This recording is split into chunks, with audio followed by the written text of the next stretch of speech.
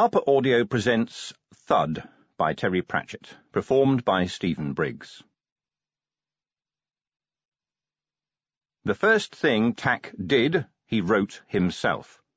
The second thing Tack did, he wrote the laws. The third thing Tack did, he wrote the world. The fourth thing Tack did, he wrote a cave. The fifth thing Tack did, he wrote a geode, an egg of stone.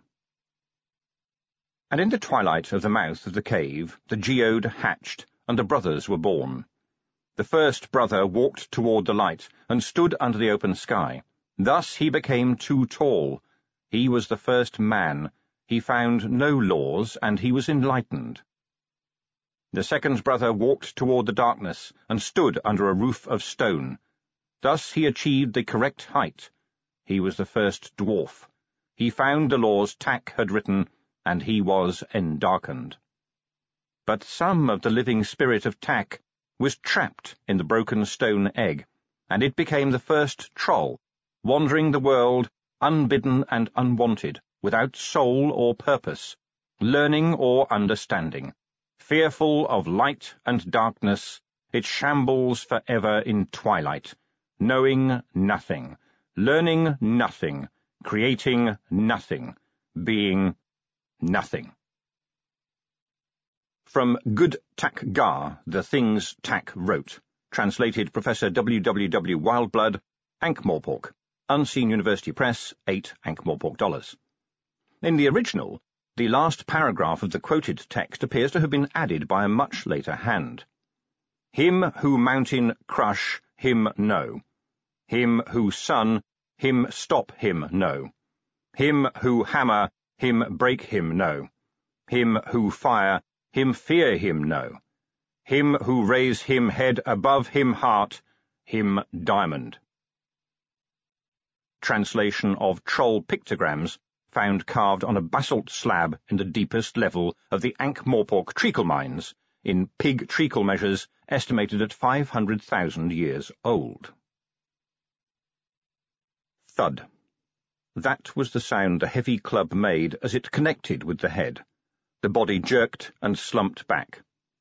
And it was done, unheard, unseen, the perfect end, a perfect solution, a perfect story.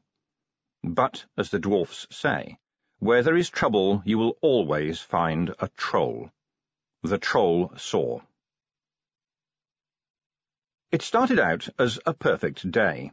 It would soon enough be an imperfect one, he knew, but just for these few minutes it was possible to pretend that it wouldn't. Sam Vimes shaved himself. It was his daily act of defiance, a confirmation that he was, well, plain Sam Vimes. Admittedly, he shaved himself in a mansion, and while he did so his butler read out bits from the Times, but they were just circumstances. It was still Sam Vimes looking back at him from the mirror. The day he saw the Duke of Ankh-Morpork in there would be a bad day. Duke was just a job description, that's all. "Most of the news is about the current dwarfish situation, sir," said Willikins, as Sam negotiated the tricky area under the nose. He still used his granddad's cutthroat razor. It was another anchor to reality. Besides, the steel was a lot better than the steel you got today. Sybil, who had a strange enthusiasm for modern gadgetry, kept on suggesting he get one of these new shavers, with a little magic imp inside that had its own scissors and did all the cutting very quickly. But Vimes had held out. If anyone was going to be using a blade near his face, it was going to be him. Koom Valley, he muttered to his reflection. "Anything new?" "Not as such, sir," said Willikins, turning back to the front page. "There is a report of that speech by Grag Hamcrusher. There was a disturbance afterwards, it says. Several dwarfs and trolls were wounded. Community leaders have appealed for calm." Vimes shook some lather off the blade. "Ha! I bet they have. Tell me, Willikins, did you fight much when you were a kid? Were you in a gang or anything?" "I was privileged to belong to the Shamlegger Street Rude Boys, sir," said the butler primly. "Really?" said Vimes, genuinely impressed. "They were pretty tough nuts, as I recall." "Thank you, sir," said Willikins smoothly. "I pride myself I used to give somewhat more than I got. if we needed to discuss the vexed area of turf issues with the young men from Rope Street. Stevedores hooks were their weapon of choice, as I recall. "And yours?" said Vimes, agog. "A cap brim sewn with sharpened pennies, sir. An ever-present help in times of trouble." "Ye gods, man! You could put someone's eye out with something like that." "With care, sir, yes." "And here you stand now in your pinstriped trousers and butlering coat, shiny as schmaltz and fat as butter," Vimes thought, while he tied it up under the ears. "And I'm a duke. How the world turns." "And have you ever heard someone say, 'Let's have a disturbance'?" he said. "Never, sir." "Me neither. It only happens in newspapers." Vimes glanced at the bandage on his arm. It had been quite disturbing, even so. "Did it mention I took personal charge?" he said. "No, sir, but it does say here that rival factions in the street outside were kept apart by the valiant efforts of the watch, sir." "They actually used the word valiant," said Vimes. "Indeed they did, sir." "Well, good," Vimes conceded grumpily. "Do they record that 2 officers had to be taken to the Free Hospital, one of them quite badly hurt?" "Unaccountably not, sir," said the butler. "Ha! Typical. Oh, well, carry on." Willikins coughed a butlery cough. "You might wish to lower the razor for the next one, sir. I got into trouble with her ladyship about last week's little nick." Vimes watched his image sigh and lowered the razor. "All right, Willikins, tell me the worst." Behind him the paper was professionally rustled. "The headline on page 3 is, Vampire Officer for the Watch, sir," said the butler, and took a careful step backwards. "Damn! Who told them?" "I really couldn't say, sir. It says you are not in favour of vampires in the watch, but will be interviewing a recruit today. It says there is a lively controversy over the issue." "Turn to page 8, will you?" said Vimes grimly. Behind him the paper rustled again. "Well," he said, "that's where they usually put their silly political cartoon, isn't it?" "You did put the razor down, did you, sir?" said Willikins. "Yes." "Perhaps it would also be just as well if you stepped away from the wash-basin too, sir." "There's one of me, isn't there?" said Vimes grimly. "Indeed there is, sir. It portrays a small, nervous vampire, and, if I may say so, a rather larger-than-life drawing of yourself leaning over your desk, holding a wooden stake in your right hand. The caption is, 'Any good on a stakeout, eh?' As, this being a humorous wordplay referring on the one hand to the standard police procedure—" "Yes, I think I can just about spot it," said Vimes wearily. "Any chance you could nip down and buy the original before Sybil does? Every time they run a cartoon of me, she gets hold of it and hangs it up in the library." "Mr. Fizz does capture a very good likeness, sir," the butler conceded, "and I regret to say that her ladyship has already instructed me to go down to the Times office on her behalf." Vimes groaned. "Moreover, sir," Willikins went on, "her ladyship desired me to remind you that she and young Sam will meet at the studio of Sir Joshua at 11 sharp, sir. The painting is at an important stage, I gather." "But She was very specific, sir. She said, if a commander of police cannot take time off, who can?" On this day in 1802, the painter Methodia Rascal woke up in the night because the sounds of warfare were coming from a drawer in his bedside table. Again. One little light illuminated the cellar, which was to say that it lent different textures to the darkness and divided shadow from darker shadow. The figures barely showed up at all. It was quite impossible with normal eyes to tell who was talking. "This is not to be talked about. Do you understand?" "Not talked about? He's dead. This is dwarf business. It's not to come to the ears of the City Watch. They have no place here. Do any of us want them down here? They do have dwarf officers. Ha! Dugza! Too much time in the sun. They're just short humans now. Do they think dwarf? and Vimes will dig and wave the silly rags and tatters they call laws. Why should we allow such a violation? Besides, this is hardly a mystery. Only a troll could have done it, agreed? I said, are we agreed? That is what happened, said a figure. The voice was thin and old, and, in truth, uncertain.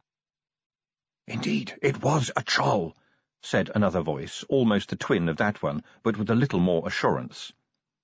The subsequent pause was underlined by the ever-present sound of the pumps. It could only have been a troll, said the first voice. Is it not said that behind every crime you will find the troll? There was a small crowd outside the watch-house in Pseudopolis Yard when Commander Sam Vimes arrived at work. It had been a fine sunny morning up until then. Now it was still sunny, but nothing like as fine. The crowd had placards. Bloodsuckers out, Vimes read, and no fangs. Faces turned toward him with a sullen, half-frightened defiance. He uttered a bad word under his breath, but only just. Otto Treek, the Times iconographer, was standing nearby, holding a sunshade and looking dejected. He caught Vimes' eye and trudged over. "What's in this for you, Otto?" said Vimes. "Come to get a picture of a jolly good riot, have you?" "It's news, Commander," said Otto, looking down at his very shiny shoes. "Who tipped you off?" "I just does the pictures, Commander," said Otto, looking up with a hurt expression. "Anyway, I couldn't tell you even if I knew, because of the freedom of the press." "Freedom to pour oil on a flame, do you mean?" Vimes demanded. "That's freedom for you," said Otto. "No one said it was nice." "But, well, you're a vampire too," said Vimes, waving a hand toward the protesters. "Do you like what's been stirred up?" "It's still news, Commander," said Otto meekly. Vimes glared at the crowd again. It was mostly human. There was one troll, although admittedly the troll had probably joined in on general principle, simply because something was happening. A vampire would need a masonry drill and a lot of patience before it could put a troll to any trouble. Still, there was one good thing, if you could call it that. This little sideshow took people's minds off Koom Valley. "It's strange they don't seem to mind you, Otto," he said, calming down a little. "Well, I'm not official," said Otto. "I do not have the sword on the badge. I do not threaten. I am just a working stiff, and I make them laugh." Vimes stared at the man. He's never thought about that before, but yes, little fussy Otto in his red-lined black opera cloak with pockets for all his gear, his shiny black shoes, his carefully cut widow's peak, and not least his ridiculous accent that grew thicker or thinner depending on whom he was talking to, did not look like a threat. He looked funny, a joke, a music-hall vampire. It had never previously occurred to Vimes that, just possibly, the joke was on other people. Make them laugh, and they're not afraid. He nodded to Otto and went inside, where Sergeant Cheery Littlebottom was standing, on a box, at the high-duty officer's desk. Her chevrons all shiny and new on her sleeve. Vimes made a mental note to do something about the box. Some of the dwarf officers were getting sensitive about having to use it. "I think we could do with a couple of lads standing outside, Cheery," he said. "Nothing provocative, just a little reminder to people that we keep the peace." "I don't think we'll need that, Mr. Vimes," said the dwarf.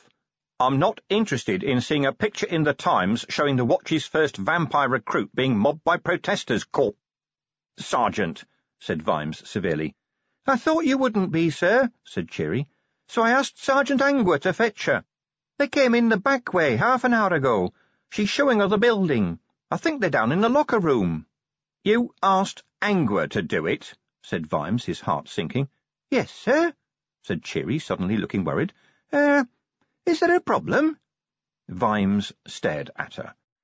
She's a good, orderly officer, he thought. I wish I had two more like her. And she deserved the promotion, heavens knew, but, he reminded himself, she's from Uberwald, isn't she? She should have remembered about the thing between them and werewolves. Maybe it's my fault. I tell them that all coppers are coppers. "What?" "Oh, no," he said, "probably not." A vampire and a werewolf in one room, he thought, as he headed on up the stairs to his office. Well, they'll just have to deal with it, and that'll just be the first of our problems. "And I took Mr. Pessimal up to the interview room," Cheery called after him. Vimes stopped in mid-stare. Pessimal? He said. The government inspector, sir, said Cheery. The one you told me about. Oh, yes, thought Vimes.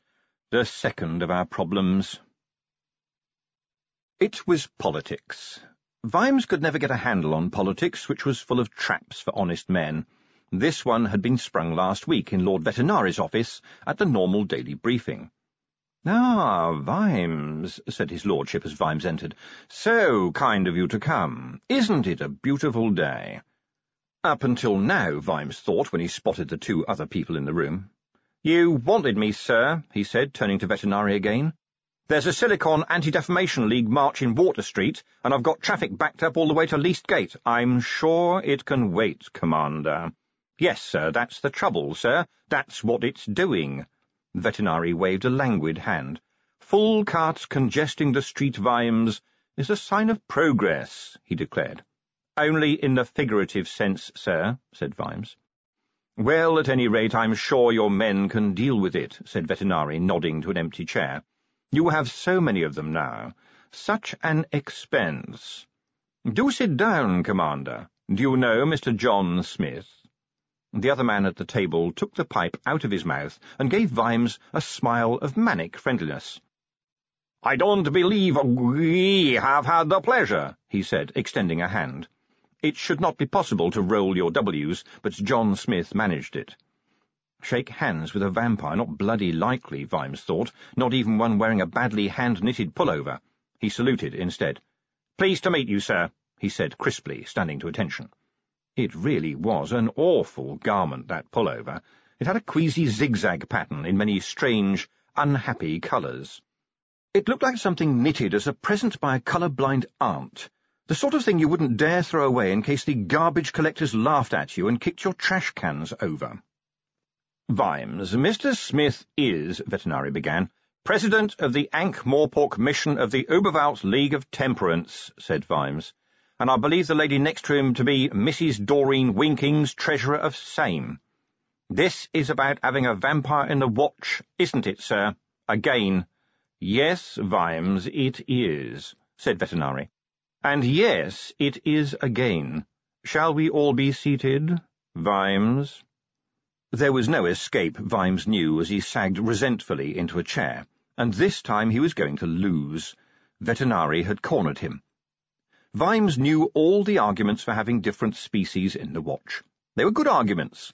Some of the arguments against them were bad arguments. There were trolls in the watch, plenty of dwarfs, one werewolf, 3 golems, an Igor, and, not least, Corporal Nobbs.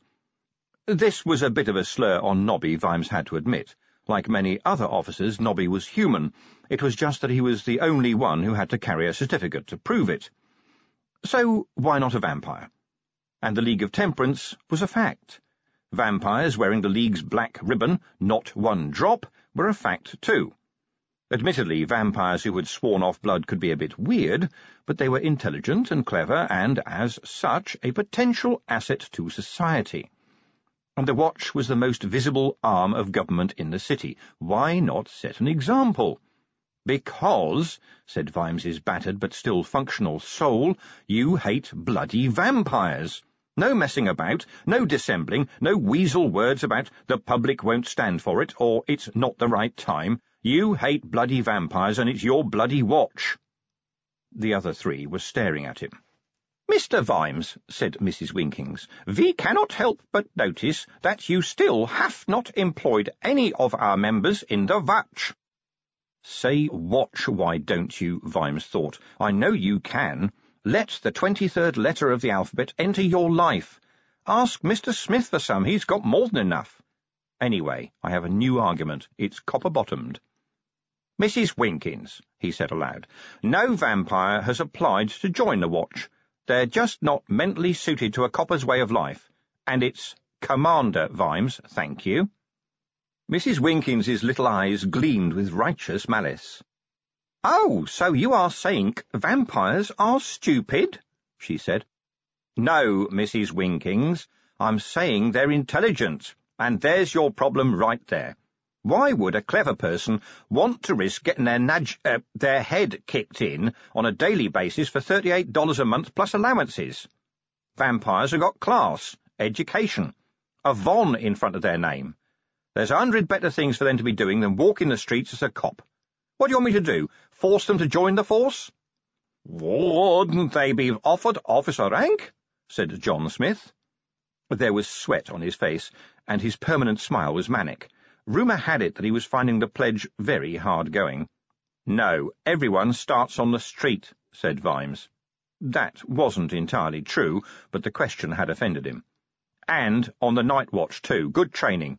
The best there is. A week of rainy nights with the mists coming up and the water trickling down your neck and odd noises in the shadows. Well, that's when we find out if we've got a real copper. He knew it as soon as he said it. He'd walked right into it. They must have found a candidate. Well, that is good news, said Mrs. Winkings, leaning back. Vimes wanted to shake her and shout, You're not a vampire, Doreen. You're married to one, yes, but he didn't become one until a time when it is beyond human imagining that he could possibly have wanted to bite you. All the real black ribboners try to act normal and unobtrusive. No flowing cloaks, no sucking, and definitely no ripping the underwired nightdresses off young ladies. Everyone knows John Not a Vampire at All Smith used to be Count Vargo St. Gruit von Villainous, but now he smokes a pipe and wears those horrible woolen sweaters, and he collects bananas and makes models of human organs out of matchsticks because he thinks hobbies make you more human. But you, Doreen, you were born in Cockbill Street. Your mum was a washerwoman. No one would ever rip your nightdress off, not without a crane. But you're so into this, right? It's a damned hobby. You try to look more like vampires than vampires do. Incidentally, those fake pointy teeth rattle when you talk. Vimes? Huh? Vimes became aware that people had been speaking. Mr. Smith has some good news, said Vetinari. Indeed, yes, said John Smith, beaming manically.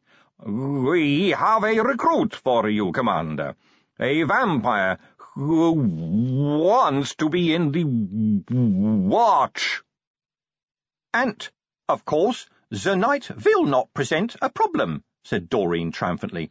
We are the night. Are you trying to tell me that I must— Vimes began. Vetinari cut in quickly. Oh, no, Commander, we all fully respect your autonomy as head of the watch. Clearly you must hire whomsoever you think fit. All I ask is that the candidate is interviewed in a spirit of fairness. Yeah, right, thought Vimes, and politics with Uberwald will become just that bit easier, won't it, if you can say you even have a black ribboner in the watch.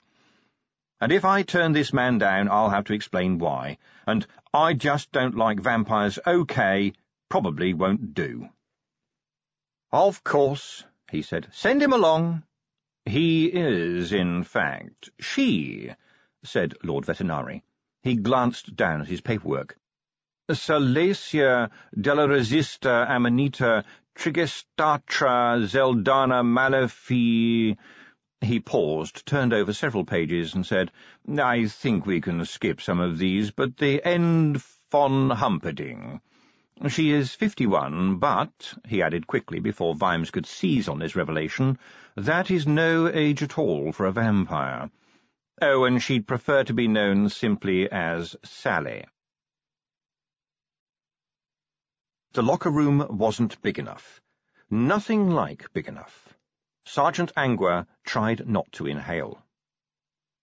A large hall, that was fine. The open air, even better. What she needed was room to breathe. More specifically, she needed room not to breathe vampire. Damn cheery. But she couldn't have refused. That would have looked bad. All she could do was grin and bear it and fight down a pressing desire to rip out the girl's throat with her teeth. She must know she's doing it, she thought. They must know that they exude this air of effortless ease, confident in any company, at home everywhere, making everyone else feel second-class and awkward. Oh, my! Call me Sally, indeed. Sorry about this, she said aloud, trying to force the hairs on the back of her neck not to rise. It's a bit close in here. She coughed. Anyway, this is it. Don't worry, it always smells like this in here. And don't bother to lock your locker, all the keys are the same, and anyway, most of the doors spring open if you hit the frame in the right way. Don't keep valuables in it, this place is too full of coppers. And don't get too upset when someone puts holy water or a wooden stake in there. Is that likely to happen? Said Sally. Not likely, said Angua. Certain. For instance, I used to find dog collars and bone-shaped biscuits in mine. Didn't you complain? What? No, you don't complain, snapped Angua, wishing she could stop inhaling right now. Already she was sure her hair was a mess. But I thought the watch was— Look, it's nothing to do with what we are, okay? Said Angua. If you were a dwarf, it'd be a pair of platform soles or a step-ladder or something, although that doesn't happen so much these days. Mostly they try it on everyone. It's a copper thing, and then they'll watch what you do, you see? No one cares if you're a troll or a gnome or a zombie or a vampire. Much, she added to herself, but don't let them believe you're a whiner or a snitch. And actually, the biscuits were pretty good, to tell you the truth. Ah, have you met Igor yet? Many times, said Sally. Angua forced a smile. In Uberwald you met Igors all the time, especially if you were a vampire. The one here, though, she said. I don't think so. Ah, that was a relief. Angua normally avoided Igor's laboratory, because the smells that emanated therefrom were either painfully chemical or horribly, suggestively organic, but now she'd snuff them up with relief. She headed to the door with slightly more speed than politeness required and knocked. It creaked open. Any door opened by an Igor would creak. It was a knack. "Hi, Igor," said Sally cheerfully. "Give me 6." Angua left them chatting. Igors were naturally servile, vampires were naturally not. It was an ideal match. At least she could go and get some air now. The door opened. "Mr. Pessimble, sir," said Cheery, ushering in a man not much taller than she was into Vimes's office. "And here's the office copy of the Times." Mr. Pessimble was neat. In fact, he went beyond neat. He was a folding kind of person. His suit was cheap but very clean. His little boots sparkled. His hair gleamed, too, even more than the boots. It had a centre parting, and had been plastered down so severely that it looked as though it had been painted on his head. All the city's departments got inspected from time to time, Vetinari had said. There was no reason why the watch should be passed over, was there? It was, after all, a major drain on the city coffers. Vimes had pointed out that a drain was where things went to waste. Nevertheless, Vetinari had said. Just nevertheless. You couldn't argue with nevertheless. And the outcome was Mr. Pessimble walking toward Vimes. He twinkled as he walked. Vimes couldn't think of another way to describe it. Every move was, well, neat. Shovel, purse, and spectacles on a ribbon, I'll bet, he thought. Mr. Pessimble folded himself onto the chair in front of Vimes's desk and opened the clasps of his briefcase with 2 little snaps of doom. With some ceremony, he donned a pair of spectacles. They were on a black ribbon. "My letter of accreditation from Lord Vetinari, Your Grace," he said, handing over a sheet of paper. "Thank you, Mr. A.E. Pessimble," said Vimes, glancing at it and putting it on one side. "And how can we help you? It's Commander Vimes when I'm at work, by the way." "I will need an office, Your Grace, and an oversight of all your paperwork. As you know, I am tasked to give His Lordship a complete overview and cost-benefit analysis of the watch, with any suggestions for improvement in every aspect of its activities. Your cooperation is appreciated, but not essential." "Suggestions for improvement, eh?" said Vimes cheerfully, while behind A.E. Pessimble's chair Sergeant Littlebottom shut her eyes in dread. "Jolly good. I've always been known for my cooperative attitude. I did mention about the Duke thing, did I?" "Yes, Your Grace," said A.E. Pessimble primly. "Nevertheless, you are Duke of Ankh-Morpork, and it would be inappropriate to address you in any other way. I would feel disrespectful." "I see. And how shall I address you, Mr. Pessimble?" said Vimes. Out of the corner of his eye he saw a floorboard on the other side of the room lift almost imperceptibly. "A.E. Pessimble will be quite acceptable, Your Grace," said the inspector. "The A standing for—" Vimes said, taking his eyes off the board for a moment. "Just A, Your Grace," said A.E. Pessimble patiently. A.E. Pessimble? You mean you weren't named, you were initialed?" "Just so, Your Grace," said the little man calmly. What do your friends call you?" A.E. Pessimal looked as though there was one major assumption in that sentence that he did not understand, so Vimes took a small amount of pity on him. "Well, Sergeant Littlebottom here will look after you," he said with fake joviality. "Find Mr. A.E. Pessimal an office somewhere, Sergeant, and let him see any paperwork he requires." As much as possible, Vimes thought. Bury him in the stuff if it keeps him away from me. "Thank you, Your Grace," said A.E. Pessimal. "I shall need to interview some officers too." "Why?" said Vimes. "To ensure that my report is comprehensive, Your Grace." "I can tell you anything you need to know," said Vimes. "Yes, Your Grace, but that is not how an inquiry works. I must act completely independently. Quis custodiet ipsos custodes, Your Grace?" "I know that one," said Vimes. "Who watches the watchman?" "Me, Mr. Pessimal." "Ah, but who watches you, Your Grace?" said the inspector with a brief little smile. "I do that too, all the time," said Vimes. "Believe me." "Quite so, Your Grace. Nevertheless, I must represent the public interest here. I shall try not to be obtrusive." "Very good of you, Mr. Pessimal," said Vimes, giving up. He hadn't realised he'd been upsetting veterinary so much lately. This felt like one of his games. "All right, enjoy your hopefully brief stay with us. Do excuse me, this is a busy morning, what with the damned Koom Valley thing and everything. Come in, Fred." That was a trick he'd learned from veterinary. It was hard for a visitor to hang on when their replacement was in the room. Besides, Fred sweated a lot in this hot weather. He was a champion sweater. And in all these years he'd never worked out that when you stood outside the office door, the long floorboard seesawed slightly on the joist and rose just where Vimes could notice it. The piece of floorboard settled again, and the door opened. "Don't know how you do it, Mr. Vimes," said Sergeant Colon cheerfully. "I was just about to knock." After you'd had a decent earful, thought Vimes. He was pleased to see A.E. Pessimal's nose wrinkle, though. "What's up, Fred?" he said. "Oh, don't worry, Mr. Pessimal was just leaving. Carry on, Sergeant Littlebottom. Good morning, Mr. Pessimal." Fred Colon removed his helmet as soon as the inspector had been ushered away by Cheery and wiped his forehead. "It's heating up out there again," he said. "We're in for thunderstorms, I reckon." "Yes, Fred, and you wanted what exactly?" said Vimes, contriving to indicate that while Fred was always welcome, just now was not the best of times. Something big's going down on the street, sir," said Fred earnestly, in the manner of one who had memorized the phrase. Vimes sighed. "Fred, do you mean something's happening?" "Yes, sir, it's the dwarfs, sir. I mean the lads here. It's got worse. They keep going into huddles. Everywhere you look, sir, there's huddling going on. Only they stops as soon as anyone else comes close. Even the sergeants. They stops and gives you a look, sir. And that's making the trolls edgy, as you might expect." "We're not going to have Koom Valley replayed in this nick, Fred," said Vimes. "I know the city's full of it right now, what with the anniversary coming up, but I'll drop like a ton of rectangular building things on any copper who tries a bit of historical recreation in the locker room. He'll be out on his arse before he knows it. Make sure everyone understands that."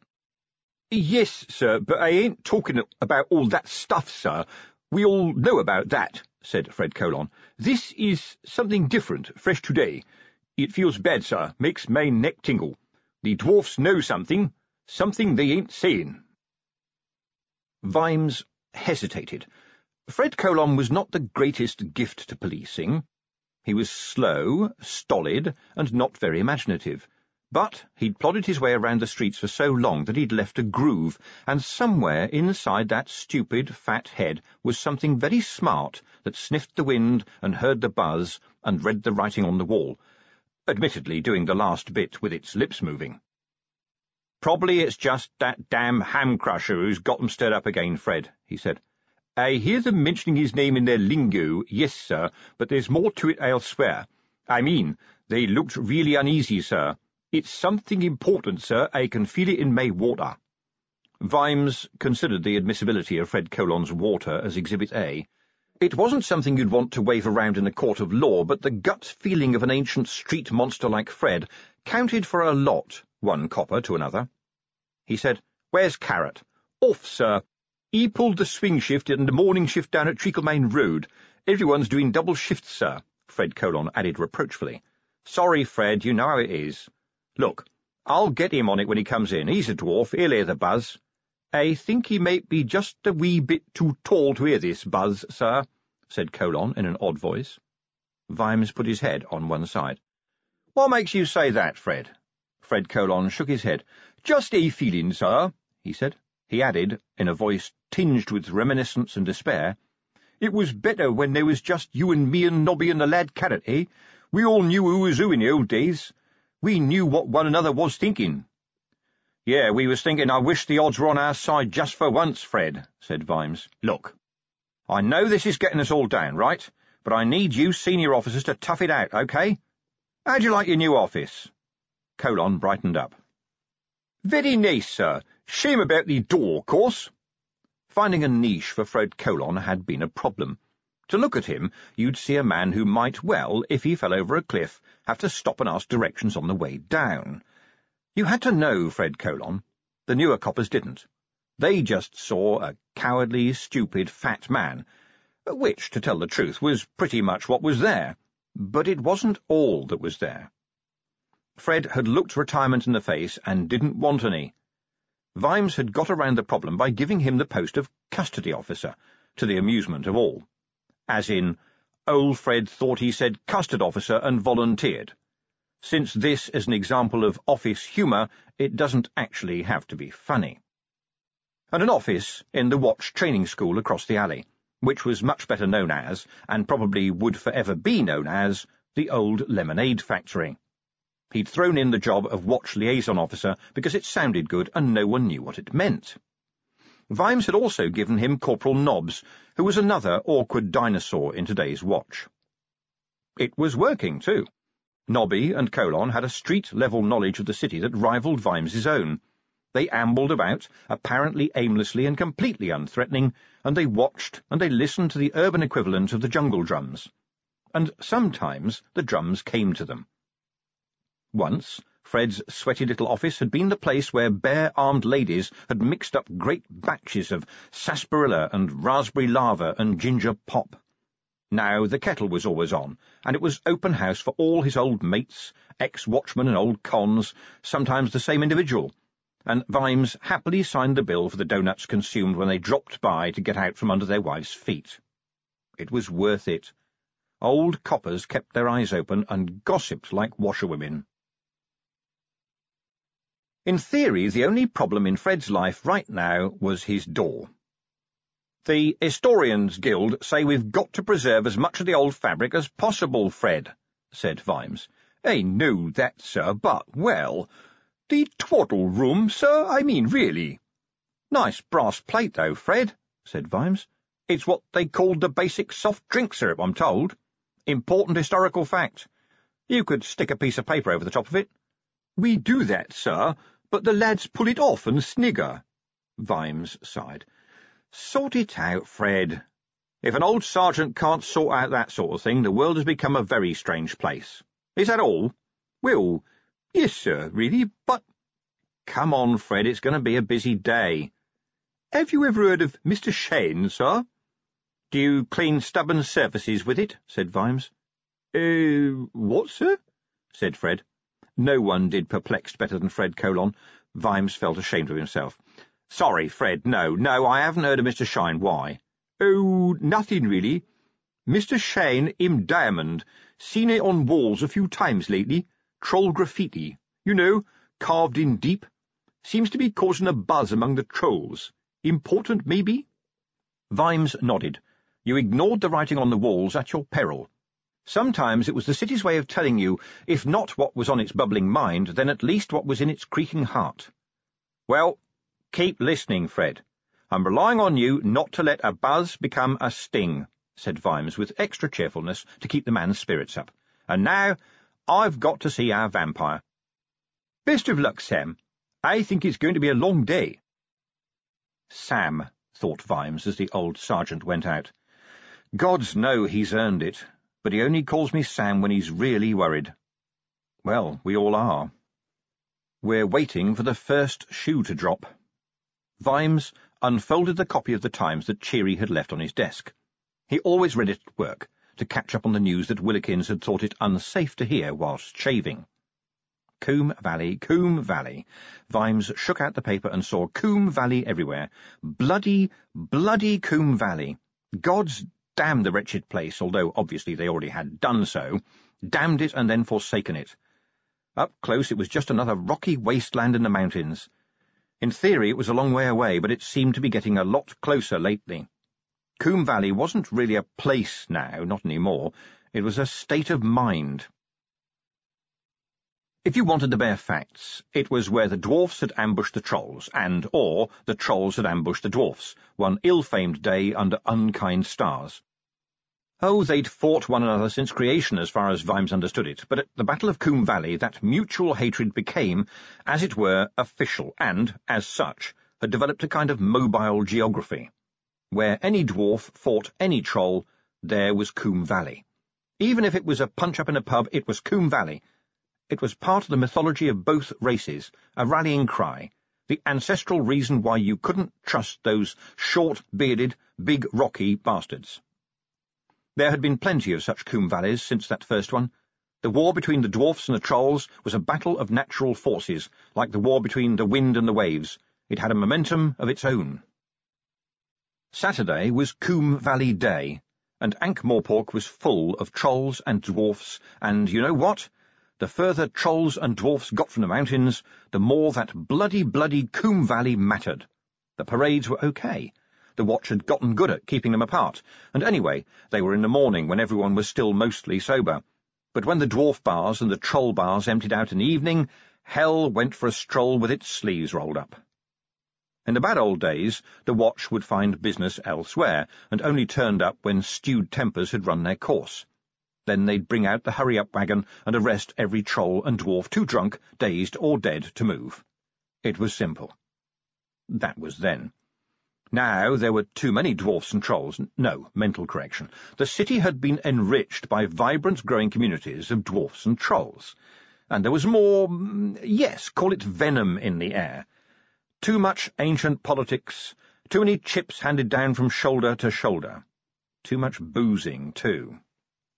And then, just when you thought it was as bad as it could be, up popped Grag Hamcrusher and his chums.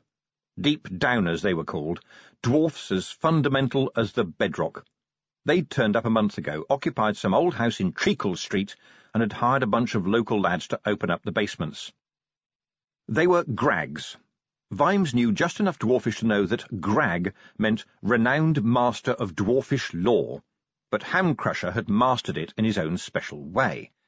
He preached the superiority of dwarf over troll, and that the duty of every dwarf was to follow in the footsteps of their forefathers and remove troll-kind from the face of the world. It was written in some holy book, apparently, so that made it okay and probably compulsory.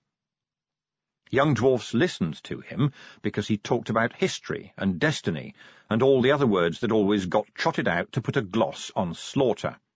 It was heady stuff, except that brains weren't involved. Malign idiots like him were the reason you saw dwarfs walking around now not just with the cultural battle-axes, but heavy mail, chains, morning stars, broadswords, all the dumb, in-your-face swaggering that was known as clang. Trolls listened, too. You saw more lichen, more clan graffiti, more body carving, and much bigger clubs being dragged around. It hadn't always been like this. Things had loosened up a lot in the last 10 years or so. Dwarfs and trolls as races would never be chums, but the city stirred them together, and it had seemed to Vimes that they had managed to get along with no more than surface abrasions.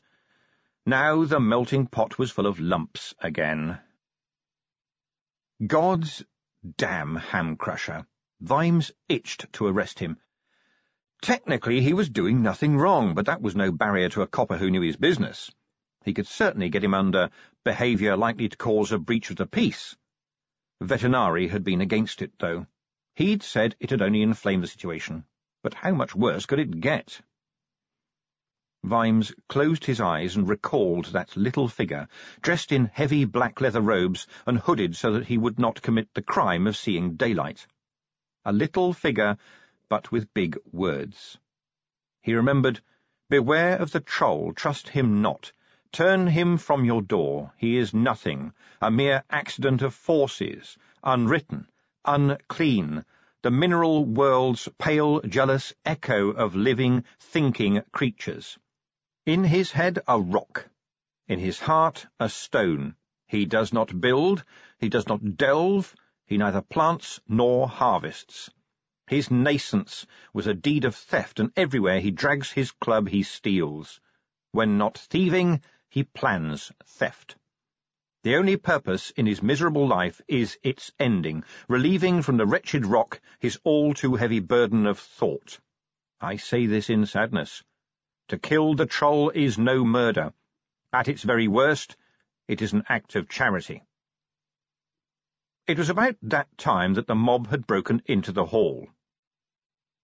That was how much worse it could be.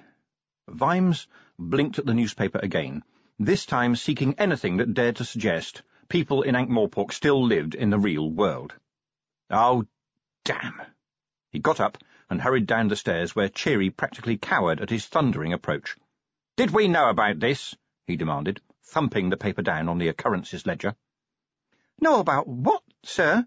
said Cheery nervously. Vimes prodded a short, illustrated article on page 4, his finger stabbing at the page. "See that?" he growled.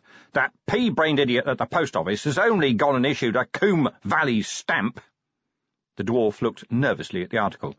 2 stamps, sir," she said. Vimes looked closer. He hadn't taken in much of the detail before the red mist descended. Oh, yes, 2 stamps. They were very nearly identical. They both showed Koom Valley, a rocky area ringed by mountains. They both showed the battle.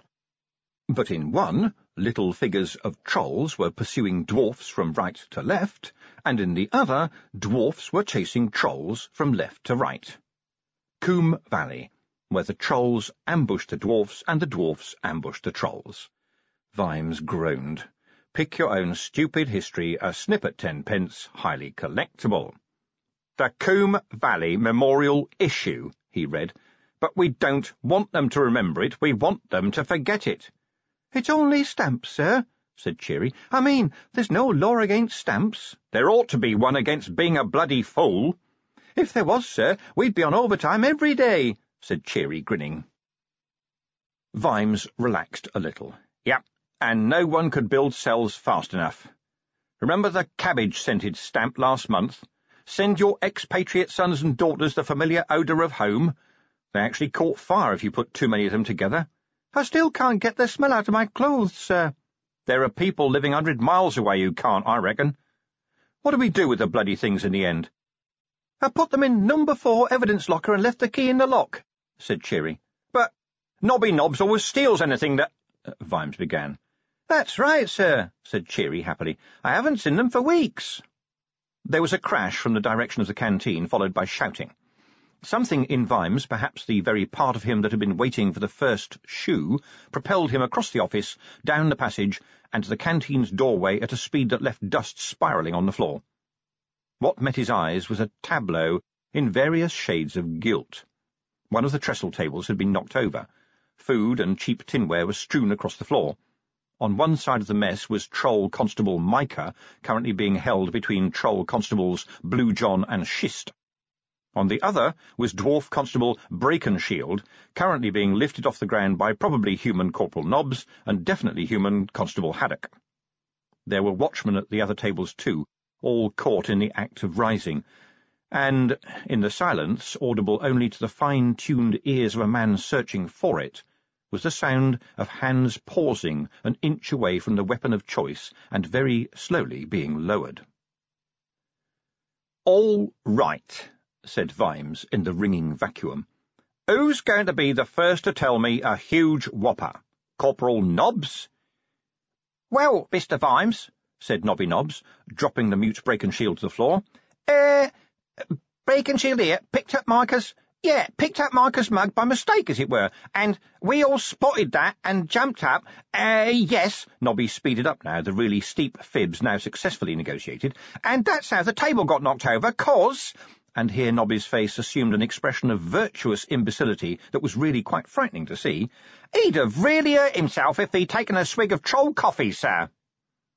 Inside, Vimes sighed. As stupid, lame excuses went, it wasn't actually a bad one. For one thing, it had the virtue of being completely unbelievable. No dwarf would come close to picking up a mug of troll espresso, which was a molten chemical stew with rust sprinkled on the top. Everyone knew this, just as everyone knew that Vimes could see that Braconshield was holding an axe over his head, and Constable Blue John was still frozen in the act of wrenching a club off Micah. And everyone knew, too, that Vimes was in the mood to sack the first bloody idiot to make a wrong move, and probably anyone standing near him. "That's what it was it?" said Vimes. "So it wasn't, as it might be, someone making a nasty remark about a fellow officers and others of his race, perhaps? Some little bit of stupidity to add to the wad of it that's floating around the streets right now?" "Oh, nothing like that, sir," said Nobby. "Just one of them things." "Nearly a nasty accident, was it?" said Vimes. "Yes, sir." "Well, we don't want any nasty accidents, do we, Nobby?" "No, sir." "None of us want nasty accidents, I expect," said Vimes, looking around the room. Some of the constables he was grimly glad to see were sweating with the effort of not moving. "And it's so easy to have 'em when your mind isn't firmly on the job, understood?" There was a general muttering. "I can't hear you." This time there were audible riffs on the theme of "Yes, sir." "Right," snapped Vimes. "Now get out there and keep the peace, because as sure as hell you won't do it in here." He directed a special glare at Constables Braconshield and Micah, and strode back to the main office, where he almost bumped into Sergeant Angua. "Sorry, sir, I was just fetching—" she began. "I sorted it out, don't worry," said Vimes. "But it was that close." "Some of the dwarfs are really on edge, sir. I can smell it," said Angua. "You and Fred Colon," said Vimes. "I don't think it's just the ham-crusher thing, sir. It's something dwarfish." "Well, I can't beat it out of them. And just when the day couldn't get any worse, I've got to interview a damned vampire." Too late, Vimes saw the urgent look in Angua's eyes. "Ah, I think that would be me," said a small voice behind him. Fred Colon and Nobby Nobbs, having been rousted from their lengthy coffee break, proceeded gently up Broadway, giving the old uniform an airing. What with one thing or another, it was probably a good idea not to be back at the yard for a while. They walked like men who had all day. They did have all day. They had chosen this particular street because it was busy and wide, and you didn't get too many trolls and dwarfs in this part of town. The reasoning was faultless. In lots of areas right now, dwarfs or trolls were wandering around in groups, or, alternatively, staying still in groups in case any of those wandering bastards tried any trouble in this neighbourhood. There had been little flare-ups for weeks. In these areas, Nobby and Fred considered, there wasn't much peace, so it was a waste of effort to keep what little was left of it, right? You wouldn't try keeping sheep in places where all the sheep got eaten by wolves, right? It stood to reason. It would look silly. Whereas in big streets like Broadway there was lots of peace, which obviously needed keeping. Common sense told them this was true. It was as plain as the nose on your face, and especially the one on Nobby's face. "Bad business," said Colon as they strolled. "I've never seen the dwarfs like this." "It always gets tricky, Sarge, just before Koom Valley Day," Nobby observed. "Yeah, but ham-crushers really got them on the boil, and no mistake." Colon removed his helmet and wiped his brow. "I told Sam about my water, and he was impressed." "Well, he would be," Nobby agreed. "It would impress anyone." Colon tapped his nose. "There's a storm coming, Nobby." Not a cloud in the sky, Sarge, Nobby observed. Figure of speech, Nobby. Figure of speech. Colon sighed and glanced sideways at his friend. When he continued, it was in the hesitant tones of a man with something on his mind. As a matter of fact, Nobby, there was another matter about which, per se, I wanted to speak to you about. There was only the tiniest hesitation. Man. Yes, Sarge? Now, you know, Nobby, that I've always taken a personal interest in your moral well-being, what with you having no dad to put your feet on the proper path. That's right, Sarge. I would have strayed no end if you hadn't, said Nobby virtuously. Well, you know you was telling me about that girl you're going out with. What was her name now? Tawny, Sarge. That's the bunny. The one you said worked in a club, right? That's right. Is there a problem, Sarge? Said Nobby anxiously. Not as such. But when you was on your day off last week, me and Constable Jolson got called into the Pussycat Club, Nobby, you know. There's pole dancing and table dancing and stuff of that nature. And you know old Mrs. Spudding, what lives in New Cobblers? Oh, Mrs. Spudding with the wooden teeth, Sarge? The very same, Nobby, said Colon magisterially. She does the cleaning in there, and it appears that when she come in at 8 o'clock in the morning a.m., with no one else about, Nobby, well, I hardly like to say this, but it appears she took it into her head to have a twirl on the pole. They shared a moment of silence as Nobby ran this image in the cinema of his imagination and hastily consigned much of it to the cutting-room floor. But she must be 75, Sarge, he said, staring at nothing in fascinated horror. A girl can dream, Nobby, a girl can dream. Of course, she forgot she wasn't as limber as she used to be, plus she got her foot caught in her long drawers and panicked when her dress fell over her head. She was in a bad way when the manager came in, having been upside down for 3 hours and with her teeth fallen out on the floor. Wouldn't let go of the pole, too. Not a pretty sight. I trust I do not have to draw you a picture. Come the finish, precious Jolson had to rip the pole out top and bottom, and we slid her off. That girl's got the muscles of a troll, Nobby, I'll swear it. And then, Nobby, when we was bringing her round behind the scenes, this young lady wearing 2 sequins and a bootlace comes up and says she's a friend of yours. I did not know where to put my face. You're not supposed to put it anywhere, Sarge. They throw you out for that sort of thing, observed Nobby. You never told me she was a pole dancer, Nobby, Fred wailed. Don't say it like that, Sarge. Nobby sounded a little hurt. This is modern times, and she's got class, Tawny has. She even brings her own pole. No hanky-panky. But, I mean, showing her body off in lewd ways, Nobby, dancing around without her vest and practically no drawers on. Is that any way to behave? Nobby considered this deep metaphysical question from various angles. Yes, he ventured. Anyway, I thought you were still walking out with Verity Pushpram.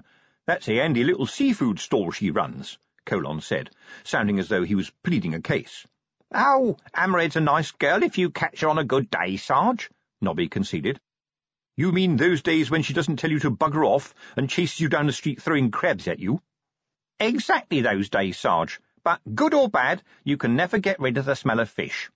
And her eyes are too far apart. I mean, it's hard to get a relationship going with a girl who can't see you if you stand right in front of her. I shouldn't think Tawny can see you if you're up close either, Colon burst out. She's nearly 6 feet tall and she's got a bosom like... Well, she's a big girl, Nobby. Fred Colon was at a loss. Nobby Nobbs and a dancer with big hair, a big smile, and general bigotry. Look upon this picture, and on this, it did your head in, it really did. He struggled on. She told me, Nobby, that she'd been Miss May on the centrefold of Girls, Giggles and Garters. Well, I mean... What do you mean, Sarge? Anyway, she wasn't just Miss May, she was the first week in Groon as well, Nobby pointed out. It was the only way they had room. Well, I ask you, Fred floundered, is a girl who displays her body for money the kind of wife for a copper? Ask yourself that. For the second time in 5 minutes, what passed for Nobby's face wrinkled up in deep thought. Is this a trick question, Sarge? He said at last. Because I know for a fact that Haddock has got that picture pinned up in his locker, and every time he opens the door, he goes, "For, will you look at the—" How did you meet her, anyway? Said Colon quickly. What? Oh, our eyes met when I shoved an IOU in her garter, Sarge, said Nobby happily. And she hadn't just been hit on the head or something? I don't think so, Sarge. She's not ill, is she? Said Fred Colon, exploring every likelihood. No, Sarge. Are you sure? She says perhaps we're 2 halves of the same soul, Sarge, said Nobby dreamily. Colon stopped with one foot raised above the pavement. He stared At nothing, his lips moving. "Sarge?" said Nobby, puzzled by this. "Yeah, said Colon, more or less to himself. "Yeah, I can see that. Not the same stuff in each half, obviously, sort of, sieved." The foot landed. "I say,"